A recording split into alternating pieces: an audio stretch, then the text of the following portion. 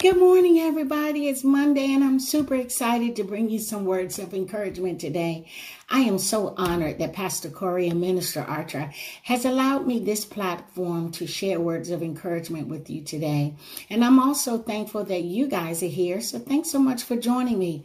I hope that what you experience today, that you experience Christ in such a special way that would incite you to be all that He has created you to be and to do all He has destined you to do, and the freedom to conquer every negative thought. You know, experts say that the mind thinks about 60,000 to 80,000 thoughts a day. That's an average of about 2,500 to 3,300 thoughts per hour. And that's a lot of thoughts to think about. So my topic today will be on think about what you're thinking about. And not only that, we also are constantly bombarded with social media overload. And with all that information that we process daily, God knew that we needed a way out. He knew that we needed a way not to be influenced by negative thinking. And so in Romans 8:5-6, it reads, "Those who live according to the flesh have their minds set on what the flesh desires, but those who live according to the Spirit have their minds set on what the Spirit desires. And the mind that is governed by the flesh is death, but the mind governed by the Spirit is life and peace." And you know, just a matter of changing the way you think changes your outlook on life, which changes your behavior. You know, all through the ministry of Jesus, He always made people challenge people to change their thinking, because He knew if you would change your thinking, then you can be transformed by the renewing of your mind. And that was His desire, that you think like He thinks. He does not want you to have a life controlled by negative thinking, which eventually leads to habitual stinking thinking. You know, in Proverbs 23:7, it says, "As a man thinketh in his heart, so is he." We are all products of our thoughts. You know, also in Romans 12:2, he says, "Do not be conformed to the pattern of this world, but be transformed by the renewing of your mind. Then you will be able to test and approve what God's will is for you. And His will is good, His will is pleasing, and His will is perfect."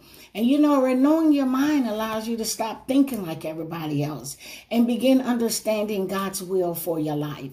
As we come to know Him, our minds become renewed in the knowledge of Christ.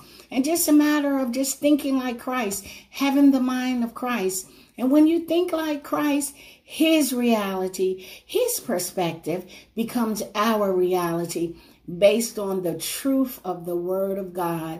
And so just think about that a little bit. Just think about what you're thinking about. Your thoughts become words, you know, and your words become actions. So it's very important to think about what you're thinking about.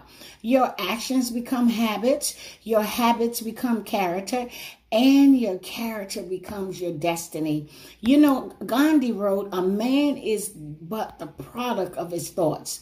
What he thinks, he becomes." And in other words, it just means that your world is framed by your thoughts. But God already knew that we would be challenging our thinking. He knew that occasionally we would focus on negative situations and circumstances. He already had a master plan for our thoughts. You know, our God is so awesome that His master plan tells us that what to do with those negative thoughts, but not only what to do with those negative thoughts, but also what to replace those negative thoughts with. You know, in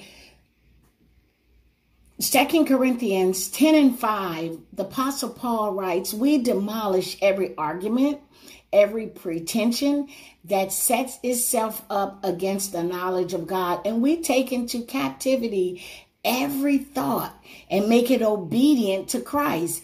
And so that's what He desires for us to do. When the negative thoughts come, when we begin to think about what we're thinking about, then we can take those thoughts into captivity. We can demolish arguments. We can take captive everything and make it obedient to Christ. But even going a step further, he says in Philippians 4:8, he tells us what to do with those thoughts. He tells us that what we need to do is meditate And once again, that means to think about what you're thinking about. But then he begins to say, now you begin to think on things that are true, things that are noble, things that are authentic, things that are compelling, things that are gracious, things that are the best. He wants you to always think of things to be the best and not the worst. He wants you to see things that are beautiful and not the ugly. And he wants you to see those things that you can be praised. You can praise him for. You can thank him for, but not things to curse. And so he says, put into practice what you've learned from me, what you heard and saw and realized, and do that.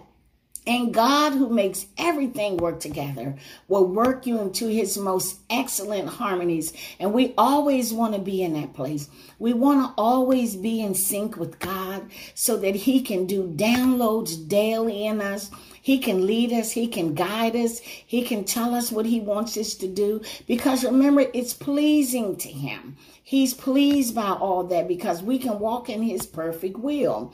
And you know, just because we have thoughts like that, and I mean the negative thinking, you know, we have the power and the ability to choose which thoughts we will embrace.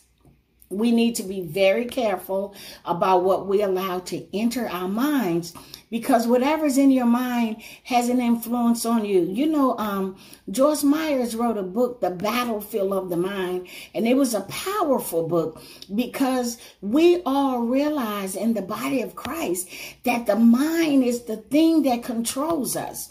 And if it doesn't operate in the spiritual realm, remember we just talked about that in Ephesians 4:22 and 23. Then what happens is, then your mind begins to have all these thoughts that are not of God. They're not of God. But also, remember in Romans 8:5, and I just, shared that with you earlier, your mind will become fleshy, and that means death. When your mind is governed by the things of the flesh, it always means death. But if it's governed by the Spirit, it's always life and peace. You know, also Apostle Peter told us in 1 Peter 1:13, he says, prepare your mind for action and exercise self-control. And it does require you to be self-control, but God has already told you what to do with them. So it requires you to just grab a hold of what God has already said in his word to do with those thoughts, to take action, and to exercise self-control. And I just want to encourage you today with the understanding that whatever situation you find yourself in, you have the power to be victorious by thinking what you're thinking about. I am so thankful that God has created us with the ability and the power to replace every ungodly thought with godly thoughts. Just imagine how awesome we are, because he says that we're God's masterpiece. He has created us anew in Christ Jesus, so we can do all things he planned for us long ago. And that's just wonderful to know that he already had a plan. And we can fill our minds with God's word. We can fill our minds with God's truth. We can fill our minds with God's principles and his promises, because the word of God says there is a great reward when we treasure God's word and live according to it. What you allow into your mind determines your reality and ultimately your inheritance. And of course, we all know what inheritance is. It's what you're stuck with. It's basically what you're stuck with. And I just want to encourage you today, you don't have to be stuck with ungodly thoughts. You don't have to be stuck with stinking thinking. You can grab a hold to the word of God, and you can walk out that perfect plan and will that he has for you. And I just wanted to also share in closing, if you don't know Jesus and the pardoning of your sins, but if you knew Jesus and you walked away from him, this moment is yours. Salvation is now. This is a clarion call for you. And I know oftentimes things happen in our life that we don't understand. And we say, where is God? He's there. He said he would never leave us or forsake us. He loves you. But not only that, God is married to the backslider. He came, Jesus came, so that we would not spend eternity in hell. And heaven is a real place, and hell is a real place. And I don't think any of us want to go there. And and it's just a matter of confessing with your mouth and believing in your heart. And it's, even though it's very simplistic, but it's powerful. It's powerful because, God is honored by that. You become in the family of God. You become part of the kingdom that God has for his children. And you become what God has created you to do. So if you would just repeat with me, Heavenly Father, I believe that Jesus died on the cross for me. Forgive me of my sins. I give you my life. I want Jesus to come into my life, and I accept you as my Lord and Savior. And it's just like that. You are saved. You don't have to be concerned about, did I feel anything? Did God hear me? Absolutely. He heard every word, and he's excited because he created you and he loves you.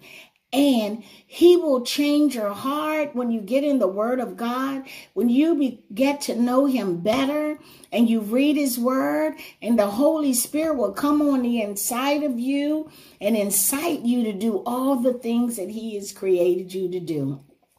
I pray that these words of encouragement today fall on fertile soil, and that you surrender all your thoughts for his thoughts, and that the Holy Spirit leads and guides you. I just want you to know that we love you. We're praying for you.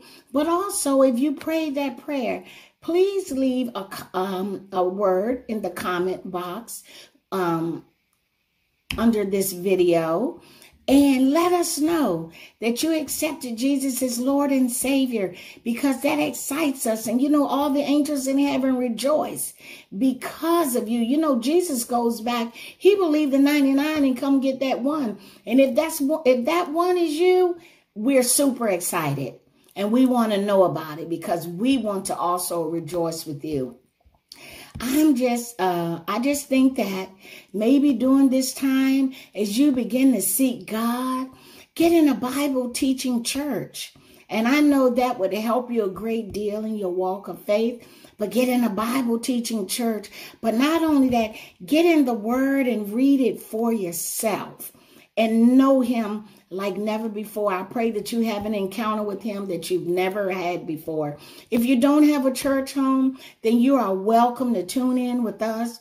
Please let us know. You can contact us through this video. You can contact us on Facebook. We would love to partner with you and be in agreement with you. If you have any special prayers, please don't hesitate to contact us. We would love to hear from you.